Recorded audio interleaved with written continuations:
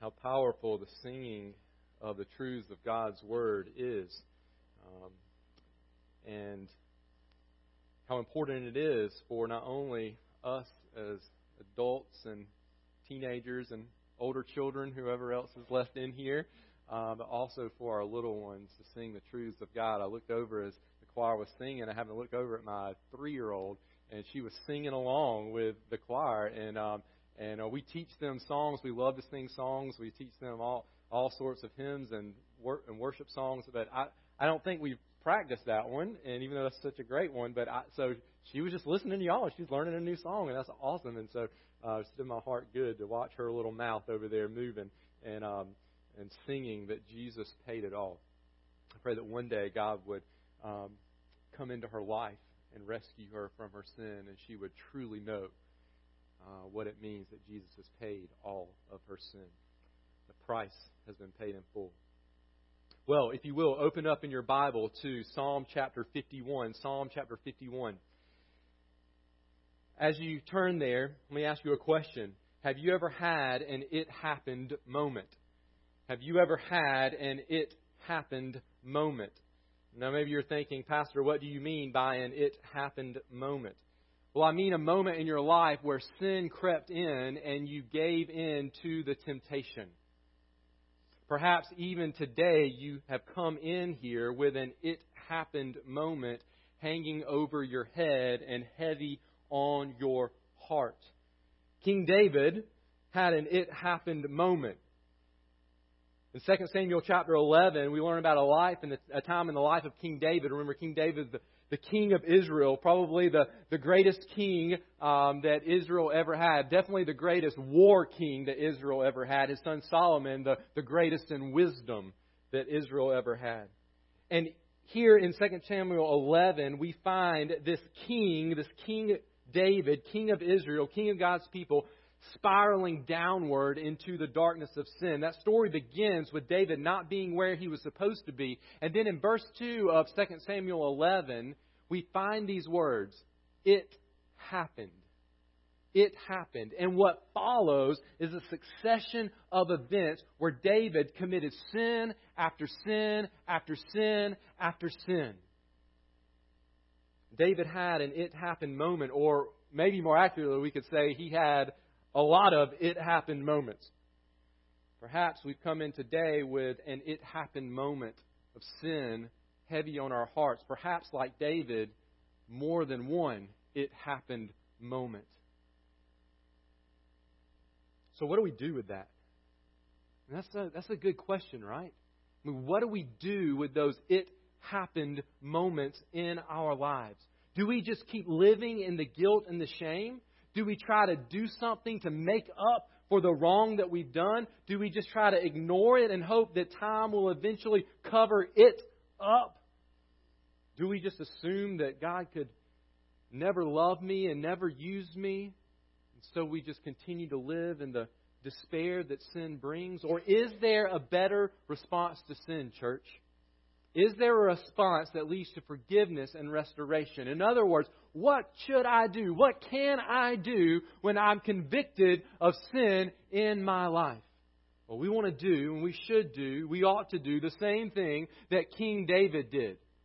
King David repented. King David repented. We said this last week, we'll say it again. To repent is to turn away from sin by turning toward Jesus, receiving God's gift of forgiveness and restoration. That's what it means to repent. And what does that repentance look like? Well, we're going to continue to unpack this beautiful truth of the possibility of repentance in our lives as we study Psalm chapter 51. As after David sinned, he was confronted with his sin, he repented of his sin, and he found forgiveness. God forgave him. We find this cry of repentance from David in Psalm chapter 51. Last week we read through the entire psalm and we looked at several of the verses there. And this week we're just going to look at verses 7 through 12. And so that's what I want to read for us now. So you'll follow along in your copy of God's Word. Psalm chapter 51, verses 7 through 12. Purge me with hyssop, and I shall be clean. Wash me, and I shall be whiter than snow. Let me hear joy and gladness. Let the bones that you have broken rejoice. Hide your face from my sins and blot out all my iniquities. Create in me a clean heart, O God, and renew a right spirit within me.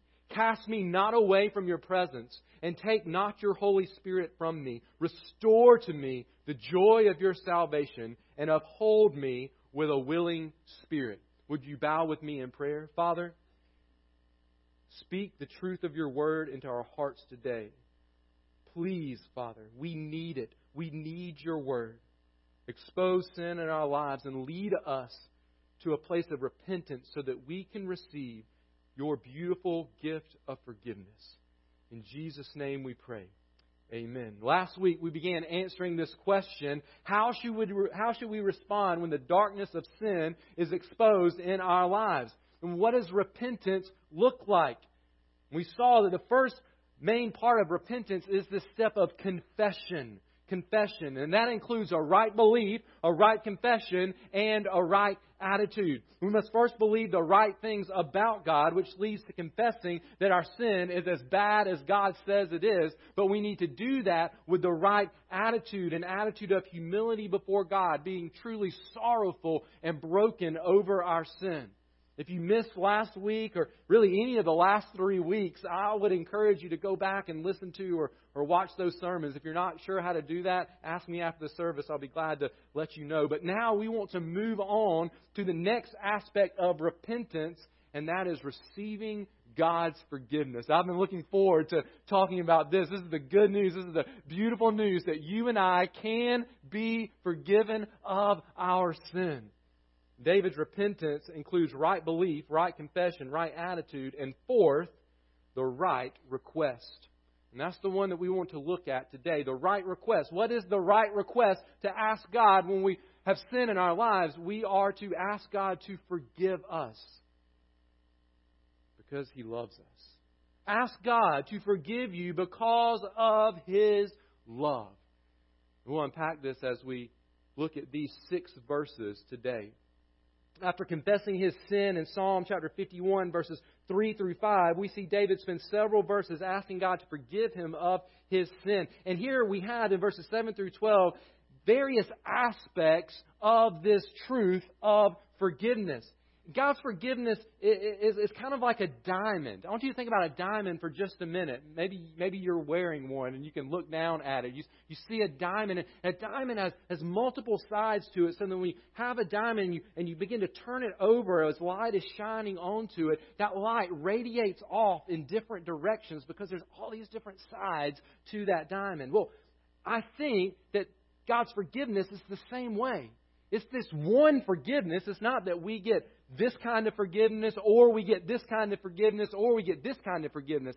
We get all of God's forgiveness, but it is multi-sided. In other words, we shine a light onto God's forgiveness. When we begin to look at it, we see that there's all these beautiful aspects to God's forgiveness. So much so that Scripture has to use all sorts of verses and language to help us understand how awesome and beautiful God's forgiveness is.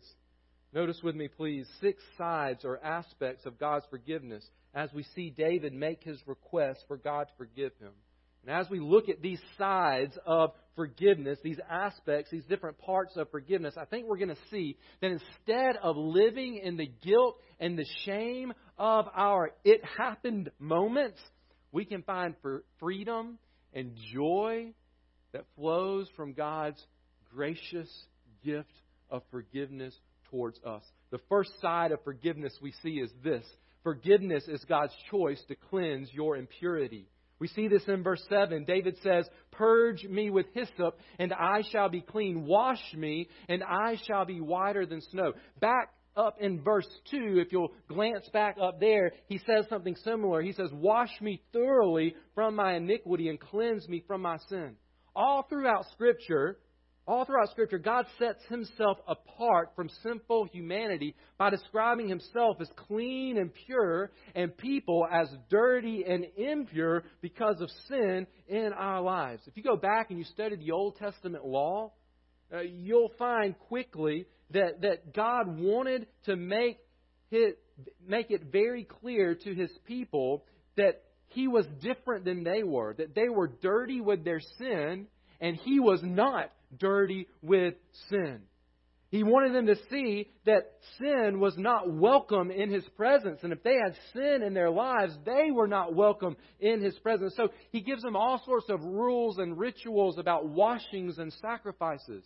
One way to understand the forgiveness of God that He provides is by this idea of washing and cleansing, this picture of being washed clean. Here in verse 7 of Psalm 51, we've got a picture of clothes being washed.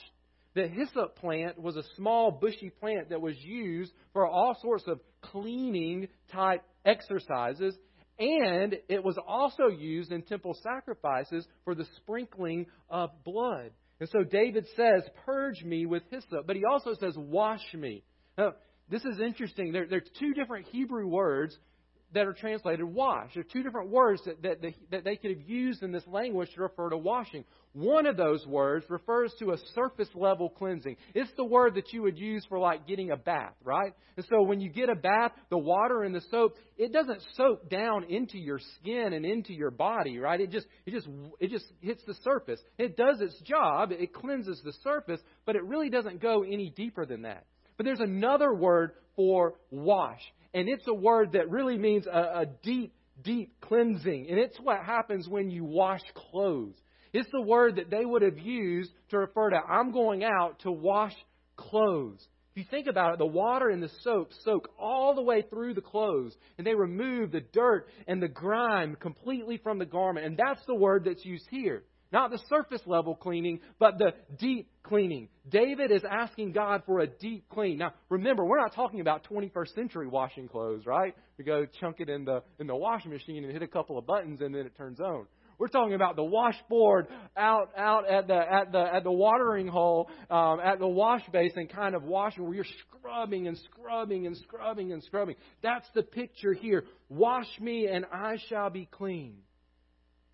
David is asking God to run him back and forth over His love and grace and mercy until the stain of sin is completely removed. It's a deep cleansing that David asked for. Listen, church, the stain of our sin is deep in our lives. Remember verse 5 where it says that we are stained with sin from the moment of conception? And the truth is, we can't clean ourselves. We can't cleanse ourselves from our sin. Jeremiah chapter 2, verse 22 says, though you wash yourself with lye and use much soap, the stain of your guilt is still before me, declares the Lord God. Here's what that means. Only a supernatural cleansing will do. Only a cleansing that God will provide. And that's exactly the kind of cleansing that God does provide in our lives when He forgives. The result is that when God is finished scrubbing us clean over the washboard of His mercy, we are clean in God's sight. And listen, He sees every sin. He sees every stain. But when He washes us, we're not simply as white as snow. But verse 7 says, we're whiter than snow. Isaiah chapter 1 verse 18 says, though your sins are like scarlet, they shall be as white as snow. Though they are red like crimson, they shall become like wool. Listen, if your life is stained with sin today, you can cry out to God to wash you clean. Ask God to forgive you. He will. The second side of forgiveness that we see in this passage is this. Forgiveness is God's choice to heal your brokenness. Forgiveness is God's choice to heal your brokenness. We see this in verse 8. It says, let me hear joy and gladness. Let the bones that you have broken rejoice. And David's request here is that he would hear joy and gladness. What has his sin done that would make him desire to hear joy and gladness? I mean, why would he make, this seems like a little bit different of a request than wash me from my sin. I mean, have you ever made this request when you're asking God for forgiveness? God, let me hear joy and gladness.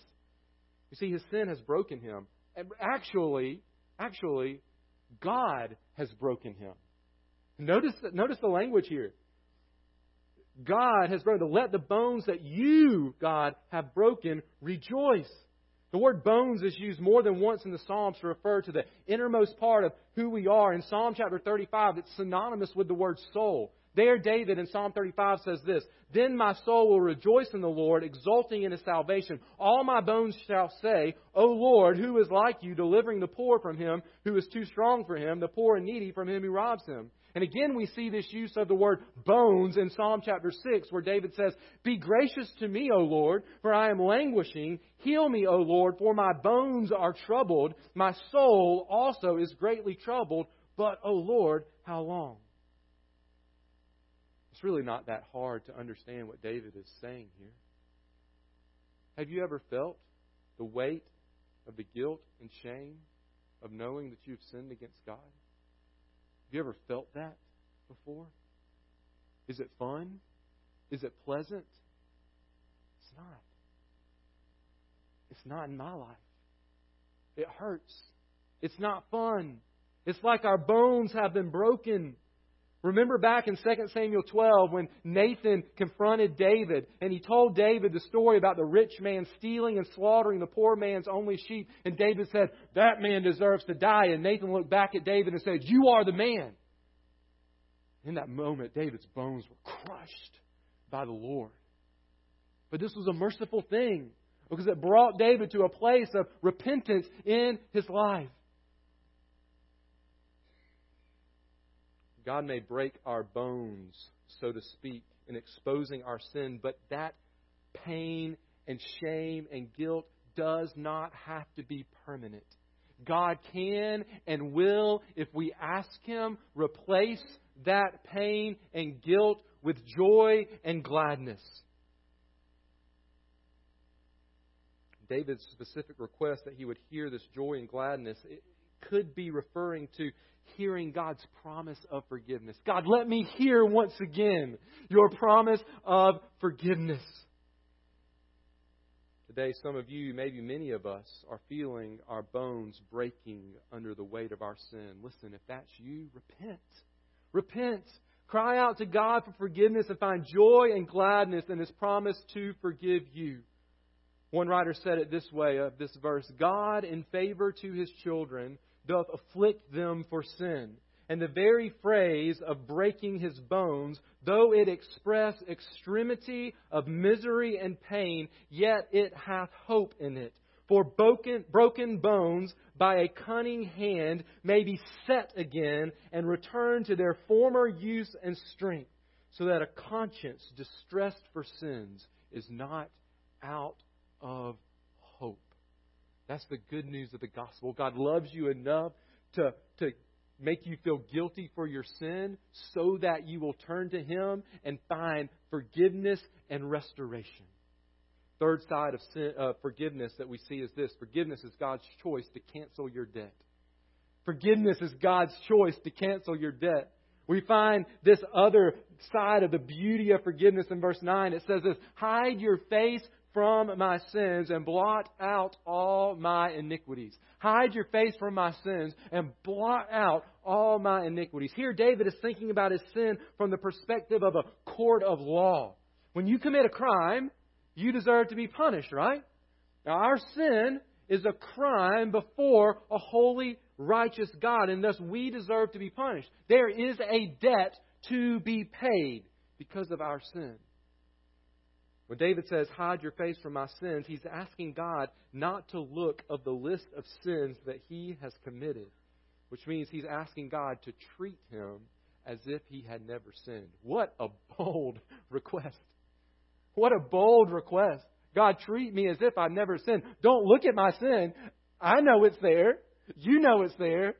But turn your face from my sin. And in the second part of the verse, he asks God the same thing in a different way. He says, "Blot out all my iniquities." There's this picture of God that we find multiple places in Scripture where there seems to be a book or books opened up before Him. And it seems that in these books are records of the choices we make in life. Choices either to obey God or choices to disobey God. And God uses these records to determine our sentence as He presides as judge over us. For instance, Daniel chapter 7, verse 10, Daniel's having a vision of God on His throne. And it says there, "A stream of fire issued and came out from before Him, 1,000 thousands served him, and 10,000 times 10,000 stood before him. The court sat in judgment, and the books were opened. Now, if God notices our sin, which He does, and if our sin deserves His punishment, which it does, then our sin has put us in a place where we owe God for our crime against Him. And what's the punishment for sin? Paul says in Romans chapter 6, verse 23, the wages of sin is death. What did God tell Adam and Eve? In the day that you eat of it, you shall surely die. However, God forgives repentant sinners as He turns His face away from their sin and blots out all their iniquities. He opens His book to your name. Listen, He opens His book to your name and He drops a blob of ink on the place where your sins have been recorded, and no longer does He see them anymore. So then when He looks there, instead of seeing your sin, He sees the righteousness of Jesus, and He treats you as if you have never sinned. He treats you by canceling out your record of debt, and in place giving you His love, His grace, His mercy, His forgiveness, and His presence forever. That's what it means to be justified before God.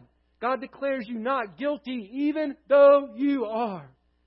Listen, God should hide His face from us.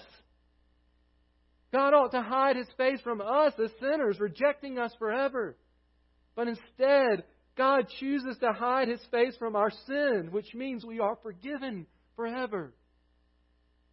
This is the beauty of forgiveness. Imagine how awesome it would be to go to the bank to pay your very first mortgage payment and being told, "Oh, you don't owe anything. Your debt's been canceled." Oh my word! We'd sing a song walking out of the bank, right? We'd be jumping up and down. We'd calling everybody. Can you believe this? It's been canceled. It's been paid in full. Now multiply that times 1 trillion. And another trillion, and another trillion, and another trillion. And that's what God does to our sin when we confess it to Him and ask Him to forgive it. Psalm 103, verse 12 says this: as far as the east is from the west, so far does He remove our transgressions from us. Let me just ask you a question. Why would you not? Why would you not want to have the record of your sin blotted out? Why would you not want to have the debt that you owe because of the sin in your life canceled forever? Ask God to forgive you today. The fourth side of forgiveness we see is this: forgiveness is God's choice to replace your heart. There's a heart transplant going on here. It's God's choice to replace your heart. Look there at verse 10.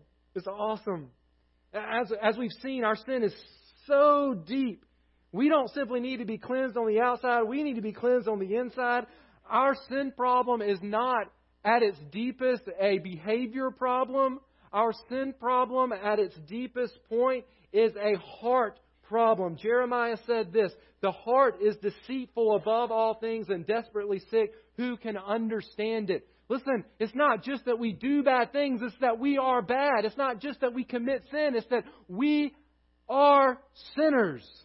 And we need God to change us from the inside out. To be forgiven by God, we need God to give us a new heart. And that's what David asked for in verse 10. Create in me a clean heart, O God, and renew a right spirit within me. Someone said that the word heart is used to refer to the mainspring of man's inner life. The mainspring of man's inner life. I think that's a great way to understand what's meant by the word heart here. I mean, from our heart flows everything about who we are. It's the way that Scripture uses the word heart.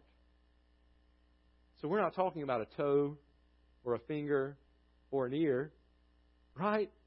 God gives us a new heart.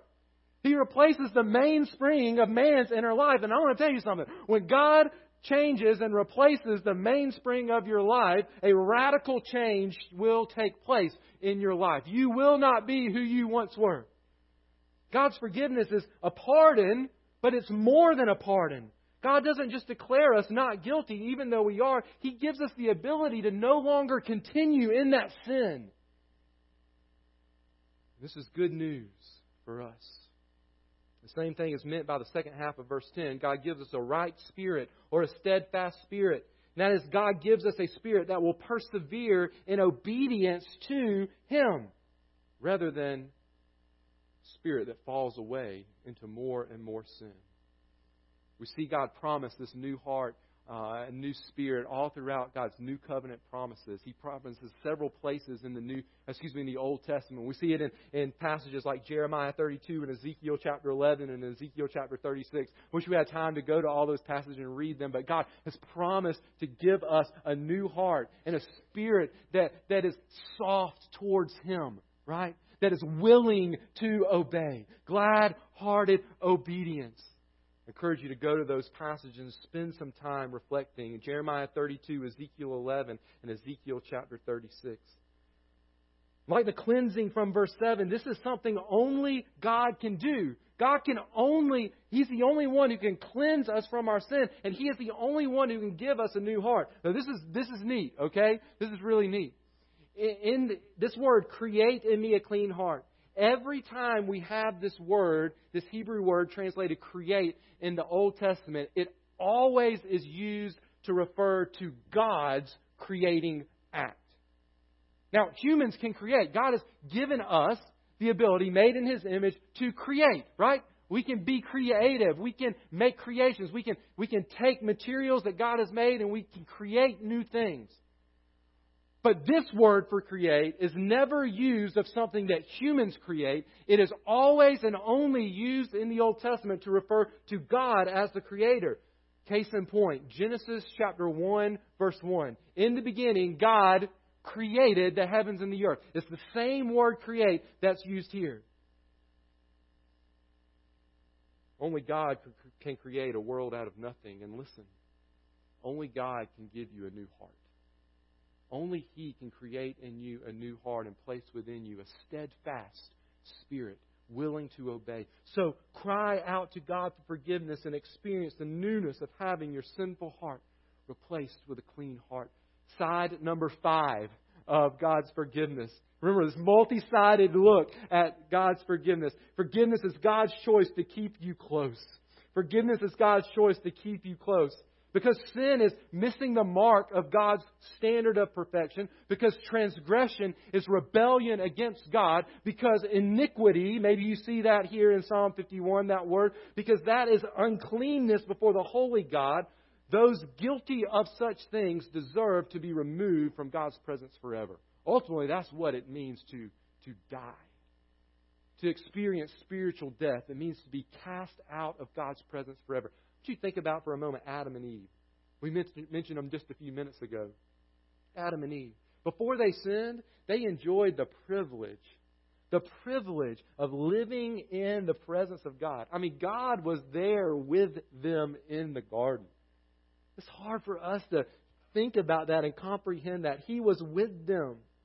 But after they sinned, God did what? He kicked them out of the garden. You remember that? He kicked them out of the garden. What was He doing? Symbolically, that was a removal from His presence. No longer can you dwell with me, God was saying, because there is sin in your heart. I want you to remember this and always remember this about sin. Sin always separates. Sin always separates. It always creates a separation between us and God. Sin cannot exist in God's presence, and God's presence will not dwell where sin exists. And that's bad news for sinners. However, the good news is that God is willing to forgive us of our sin. And when He does, we are no longer cast away from His presence. More than that, His presence dwells within us. I mean, that's amazing. That God's presence would dwell in me, a sinner. Notice David's plea in verse 11. Cast me not away from your presence, and take not your Holy Spirit from me.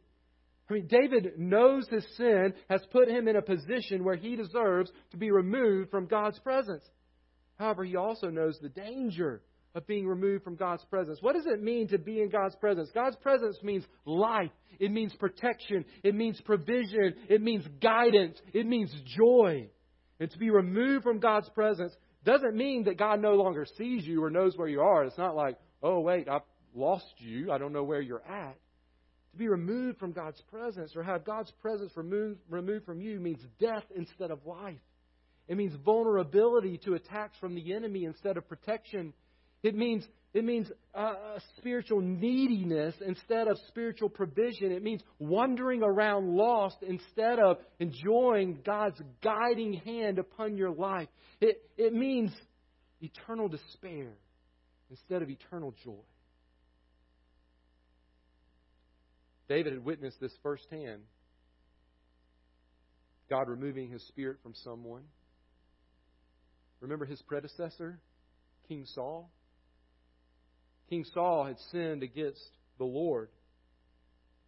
And right after David, as a young boy, was anointed king, in 1 Samuel 14:14, we find these words, "Now the Spirit of the Lord departed from Saul." Now, did the Spirit depart from Saul because a new king had been anointed? No. If we back up to chapter 15, that was in 1 Samuel 16. If we back up to chapter 15, we find Saul rejecting the word of the Lord. You can go and read it. It's a horrible story. Saul rejects the word of the Lord. But then I have to ask this question. Isn't that what David did in his sin? Bathsheba and murdering Uriah, didn't he reject the word of the Lord? Well, yeah. Well, if they both committed sin, how come Saul had the Spirit of God removed from him and David didn't? Because David repented. David repented appropriately. He cried out with a genuine cry of repentance. Listen, that's the difference.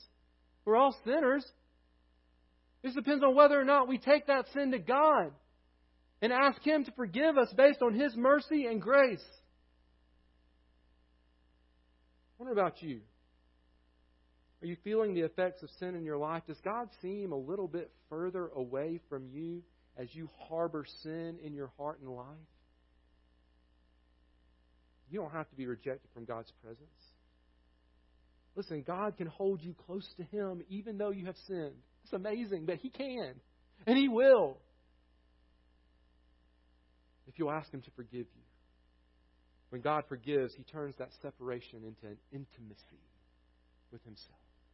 And it's beautiful, church. Sixth side of forgiveness that we see here in this passage, we find it in verse 12. Forgiveness is God's choice to restore your joy. Forgiveness is God's choice to restore your joy. David says in verse 12, "Restore to me the joy of your salvation and uphold me with a willing spirit." Listen, our enemy comes to steal, kill, and destroy. Sin steals the joy that we experience as we walk in close fellowship with God. But God's forgiveness restores the joy that comes with experiencing God's gift of salvation to us. Listen, church, unconfessed sin destroys our desire to live with a glad-hearted obedience to God. But God's forgiveness provides the strength and restoration we need to obey God with a willing spirit. I doubt. Remember one of the things that David is known for? Writing songs of praise, right? I doubt that David was writing songs of praise while he was living under the conviction of his sin.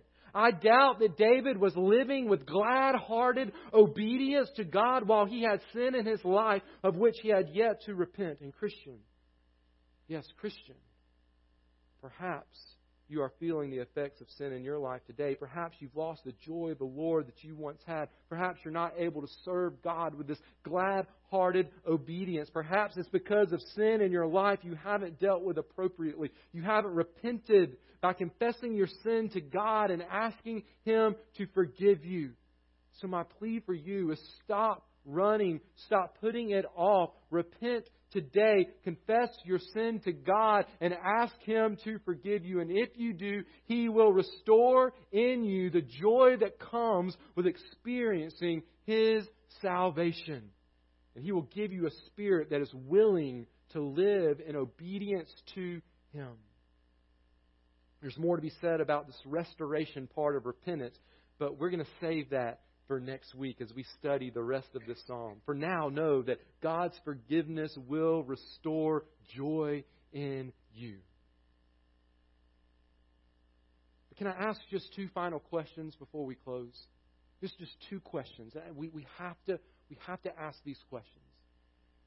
This forgiveness is amazing. It's beautiful. I mean, it's extraordinary, is it not? But why? Why does God forgive?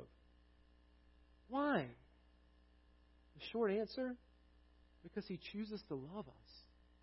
Because He chooses to love sinners by forgiving them. I'm sure you noticed the wording I used throughout the sermon. Forgiveness is God's choice. I use those words because we can never lose sight of the fact that you and I don't deserve to be forgiven. God forgives us not because we are worthy to be forgiven. He forgives us because He chooses to love sinners in such a way that we are forgiven. It's not that we're twisting God's arm or forcing His hand when we confess our sin and ask for forgiveness. God forgives us not because we're worthy, but because He loves us. He chooses to. You remember the foundation for David's plea? You back up to verse 1. Have mercy on me, O God, according to my good works, according to my worthiness. No. Have mercy on me, O God, according to your steadfast love, according to your abundant mercy. So here's the good news. If you don't feel worthy of God's forgiveness, then you're right where you need to be. Because you're not.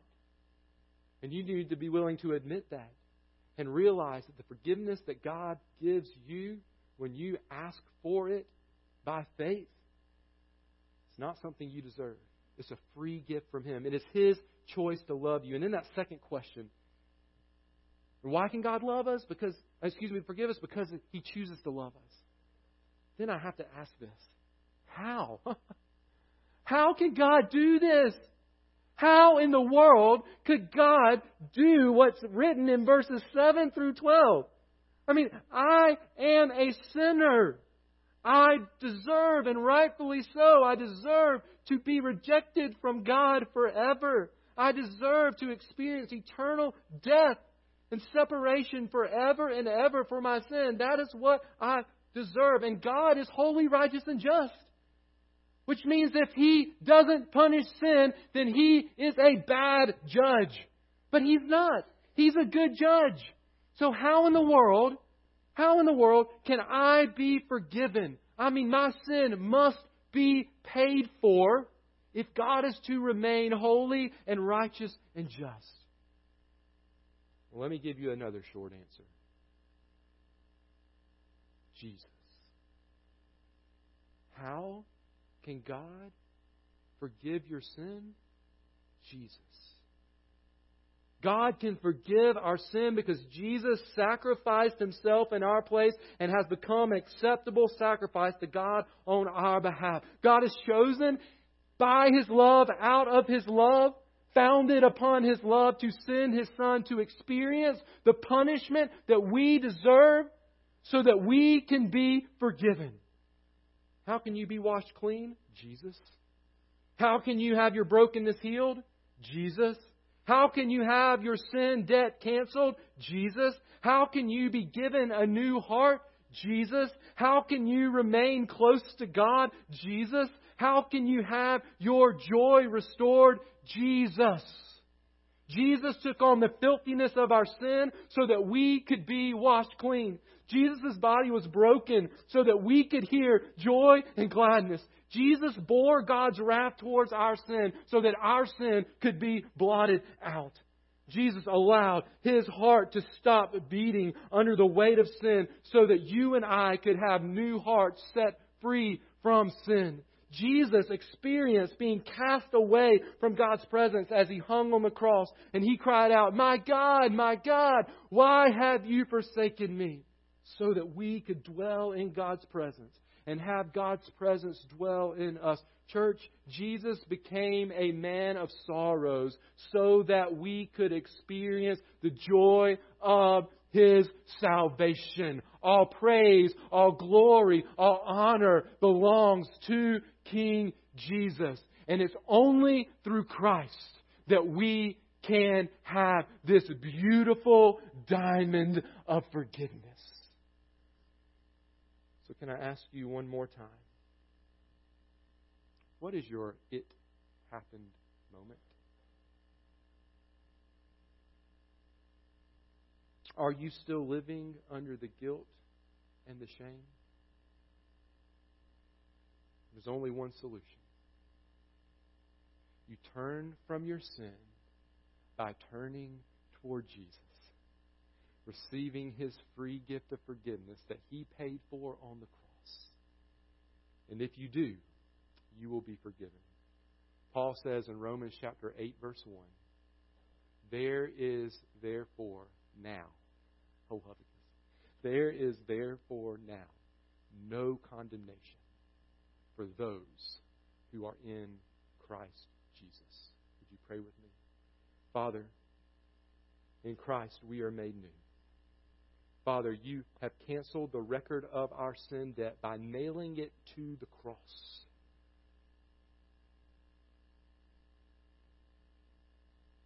Father, all we have to do is receive it.